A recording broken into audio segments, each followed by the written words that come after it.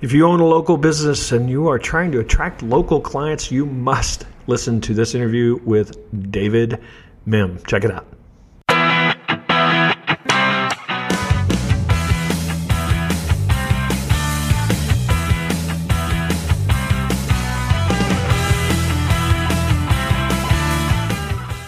This episode of the Duct Tape Marketing Podcast is brought to you by Active Campaign. This is really my new go-to CRM, ESP, marketing automation, really low cost. Any size business can get into it, starting at like $19 a month. You can keep track of your clients. You can see who is visiting your website. You can follow up based on behavior. Check out Active Campaign. There'll be a link in the show notes, but it's ducttape.me/DTM Active.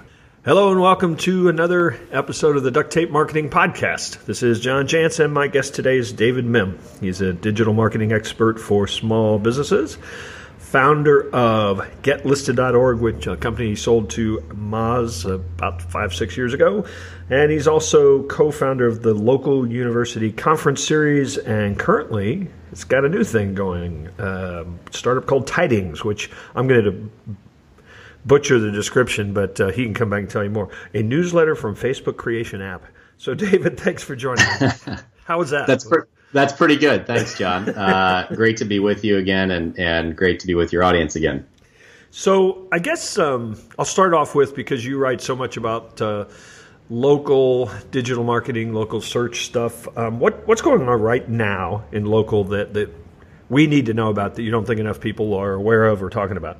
Yep. So I would say there's 2 or 3 things that come to mind. In fact, I was actually tweeting with a few people both yesterday and this morning about this exact topic. I would say that the first thing is that at a broad level, Google is essentially trying to keep as many people on the Google SERP as they can. Yeah. That's the Google search results page. Yeah. And so they are devouring click-throughs that used to go to either a small business website or even a big brand website that might have a local presence. Yeah, a lot of that activity is just staying on the Google SERP right now, and I think that's a big change in the last 2 or 3 years that not enough, certainly not enough businesses and even not enough marketers are really aware of. Yeah, there's almost not a question that you can ask Google right now that they don't have the answer right there in the knowledge box, right? That's exactly right. And, not only are they getting better at answering questions with knowledge boxes instead of websites, but the amount of information and the kind of information they're presenting there is really robust. And especially for local businesses. I mean, if you look at, some of the later, more recent features that they've released are things like the hours that a business is busy versus empty. So that if you're on a busy schedule, hey, maybe I shouldn't go to this, pizza joint over lunch hour. I should wait until 3 o'clock when things have died down a little bit. They're pulling in things like critical reviews. So if a business is on Thrillist or Eater or some of these other, depending on your industry, maybe it's something like Super Lawyers if you're a lawyer.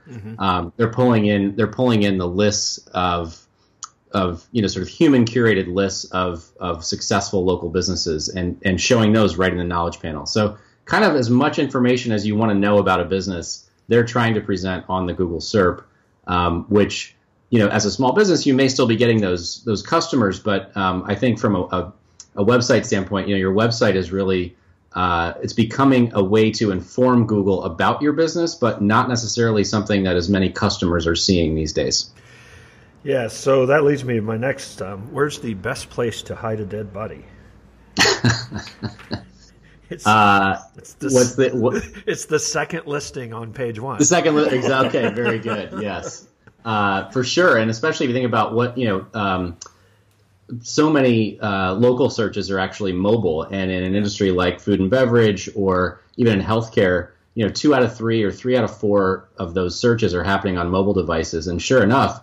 I mean, the second listing on Google on a mobile phone is often 4 or 5 scrolls down your phone. And so if you're not, as I've been saying for the last 6 months or so, it used to be if you're not on page 1 of Google, you're invisible. Well, now it's like, almost exactly what you just said. If you're not number 1 in Google, you might be invisible because of how much space these knowledge boxes and knowledge panels are eating. Well, and where does voice search go with that? I mean, because what results are you getting from voice search?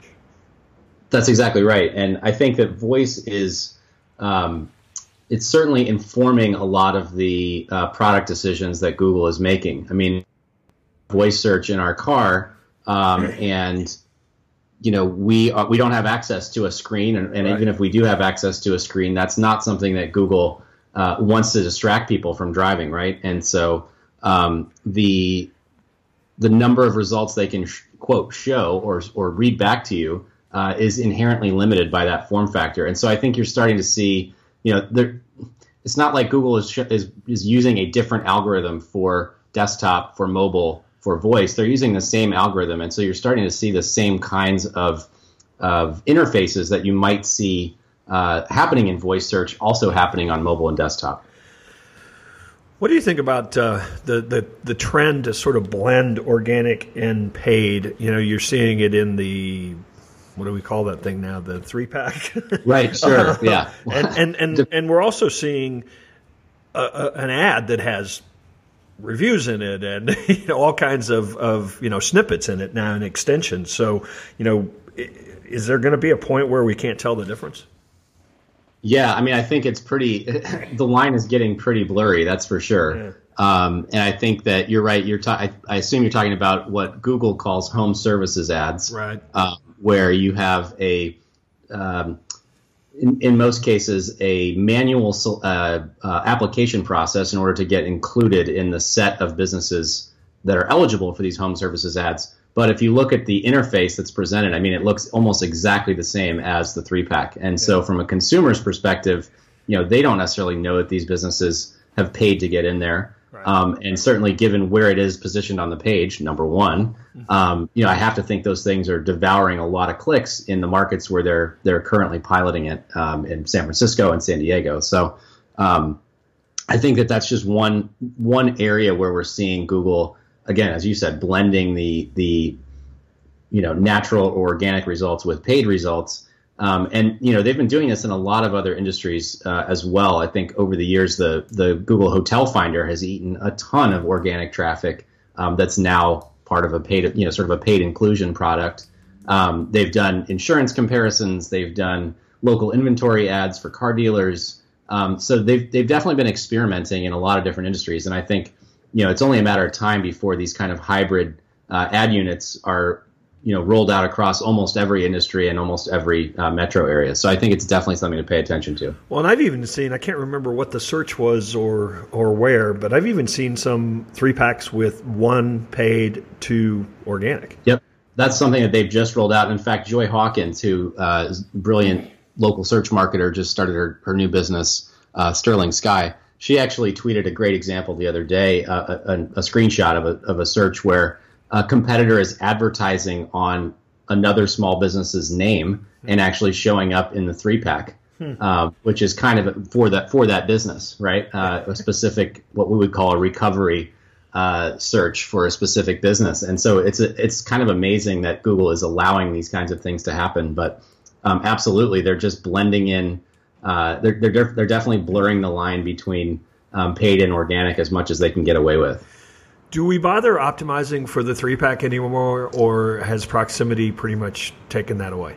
No, I disagree with the whole proximity premise. It's certainly important, right? I mean, it's certainly you have to be close enough to a given searcher for Google to consider your business relevant. But I think there's plenty of other ways that Google's evaluating businesses these days, and the 3-pack certainly still has tons and tons and tons of value. There's a lot. I mean, I'm not really consulting that much anymore, but I still have access to a lot of analytics from former clients, and I see the visibility they're getting from 3-packs and from Maps results as provided by the Google My Business Analytics. They're still getting a phenomenal number of impressions and click-throughs and interactions from customers. So it's certainly not something that I'm encouraging anyone to kind of give up on organic search or give up on local search. I just think that increasingly the number of winners has been decreasing, And as you said, Google's kind of blending in more paid ads means fewer organic clicks as well. So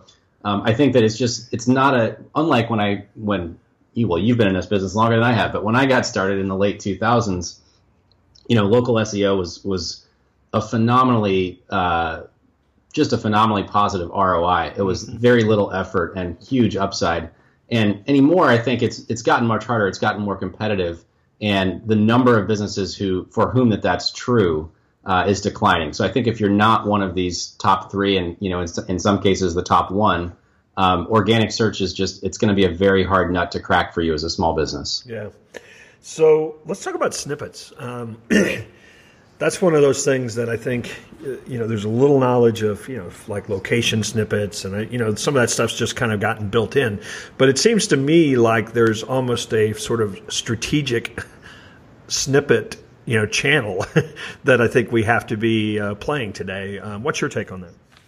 Absolutely. I think the guy that I look to for a lot of the snippet research is my former colleague at Moz, Dr. Pete Myers. So he's done a lot of research and has published a lot of examples around what he calls ranking in position zero, right? So position zero is these answer boxes where Google is showing a snippet, whether it's a bulleted list that answers a question, or in some cases just a sentence that's marked up with the keywords in bold lettering, or a table of options, all these kinds of things. Google is essentially extracting the key pieces of information from a given organic web page and populating those right on the search result. And so, it kind of goes hand in hand with the knowledge panel. It's just it's sort of the knowledge panel for semantic knowledge as opposed to physical entities when it comes to local. So there certainly, I think that in terms of SEO, it's absolutely a discipline within SEO that is gaining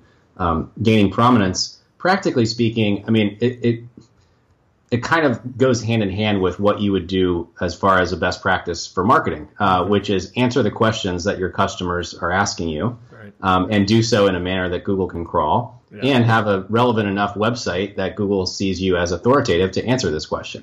So it's really, from a rankings perspective, or from a ranking tactics perspective, it's a lot of the same stuff. But I think being smart and being intentional about the kinds of questions you're answering and how you're answering those questions is really going to put you at the forefront of this new, quote, new area of SEO.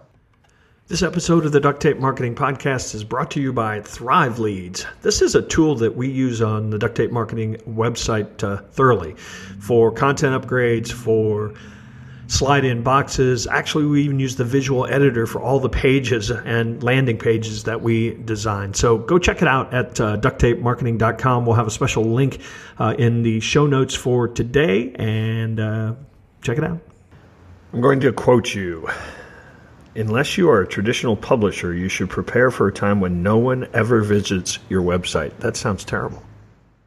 Well, does it? Do you really care as a small business if somebody sees your website, or do you care that they click your phone number from a mobile SERP, or click for direct driving directions to your business, or have their self-driving car take you right to the front door? Right. So I think you're still, potentially you're still going to get those customers. I mean, I'm sure that there are more pure traditional marketers out there who want to control the conversion experience, but increasingly, Google's doing that, right? They're doing all of this stuff. You can now book a table through OpenTable right from the Google SERP. So why would you ever click through to a restaurant website? In medicine, they've got a pilot going with ZocDoc where you can book a medical appointment through ZocDoc. Right. In fitness, they are working with MyTime and Booker and a few of these other booking engines where you can schedule a class right from the Google SERP. So that's really what I mean by that, is to prepare for a time when all of these interactions are happening right there at Google, and they're not necessarily happening on your website. And that's really your analogy of thinking your website like an API. I mean, the website still has to have this great information. It has to deliver that information, if you will, to Google. So it's not that you're abandoning the website. It's just how it is maybe seen or where it is in the journey. Exactly. And I think your website is still at the center of your overall, digital marketing presence, right? I think Mike Blumenthal's graphic from 6 years ago still largely holds true. That website is really, one of the core pieces of of digital equity that you can build. And just because people aren't seeing it as much doesn't make it any less valuable. How is Google going to learn about your business if not from the data that you're presenting on your website? And so I think it's still a really critical piece. And the other thing to keep in mind is that, I see what's happening in sort of technology more broadly. I think I would see Google as having a smaller market share in 3 to 4 years than they have today. I think you're seeing Amazon make a huge play, especially if you're a brick and mortar retailer, for example. I think there's going to be Amazon SEO in the future with everything they're doing with Alexa and the Echo device.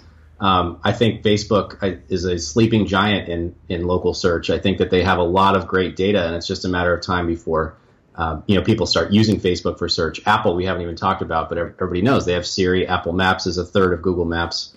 And so I think just because Google is kind of devouring more of these click-throughs, it doesn't mean that you're not going to get visitors from these other channels, and even especially from your own direct marketing, whether that's direct mail or email or those kinds of things. So I think your website is still important, and I wouldn't encourage anyone to think of it as anything but that. I want to visit a couple just random topics. You may say, I don't really know much about that, but I'd love to hear. What's your take on chatbots? Chatbots. Okay, so I don't know a ton about them. However, I think at this point, not only is the technology a little bit too nascent to really kind of sink your teeth into, right. But I'm not sure that the consumer awareness and consumer demand is really there from a chatbot perspective. I think one of the great advantages you as a small business have over somebody like a national brand or national retailer is that personalized service. And so there may come a time when chatbots really, help a small business save time and talking to customers and all these kinds of things. But I think for right now, it's a little bit early to jump in and start experimenting with that stuff, especially since it kind of, to some extent, eats away at your kind of core differentiator. Yeah, and I wonder if it's gonna be a day where it'll be like email too. You know what I mean? Nobody wants that stuff in Facebook Messenger or whatever, because now there's thousands. There's too many. Yeah. Exactly. Yep. Yeah. So a recent act of Congress kind of scared some folks on this whole net security and NSA spying and stuff. What's your take on? I mean, do we all need VPNs? Yes, absolutely. And I am not a technical guy, but I certainly I am very much a strong advocate of consumer privacy, and I think the recent congressional decision was just appalling. I think that particularly when you see the things like the Verizon and Yahoo merger / acquisition, I mean, the amount of data that companies like Verizon and Comcast and AT&T all have access to, I think it's a tremendous privacy invasion. And if you're the least bit concerned about corporations knowing what you're doing and selling your data to anyone, right. I think absolutely everyone should get a VPN. Well, you were dark times. Yeah, I have to say, dark times. Yeah, you didn't hesitate on that one, so no. Okay, so this late in the show, I'm going to open up a really big topic that we could do a whole show on, but maybe you could just tease this a little bit and send people, and we'll have it in the show notes.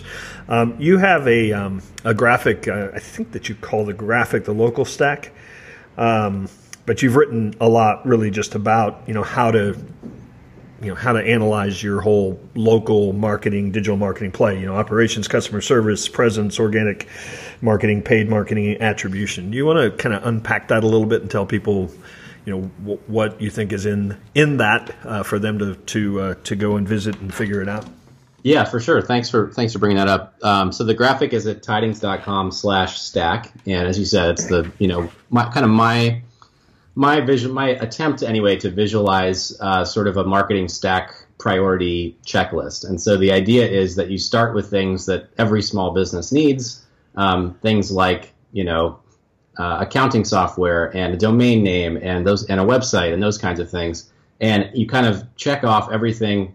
It's sort of loosely drawn on the analogy of like a mass transit map, where you have kind of zone 1. That's the stuff everybody needs. Zone 2, you can kind of graduate to that once you've checked all the boxes in zone 1, and so on and so forth. And so, by the end, you get to things in zone 6 like chatbots, like Beacon, some of this technology that's really bleeding edge that it might be a little bit too early to start thinking about. So that's kind of the idea behind that graphic, and essentially kind of plot your journey and look for marketing technology, marketing software, even marketing, just offline marketing tactics to kind of plug in at each stage of your journey.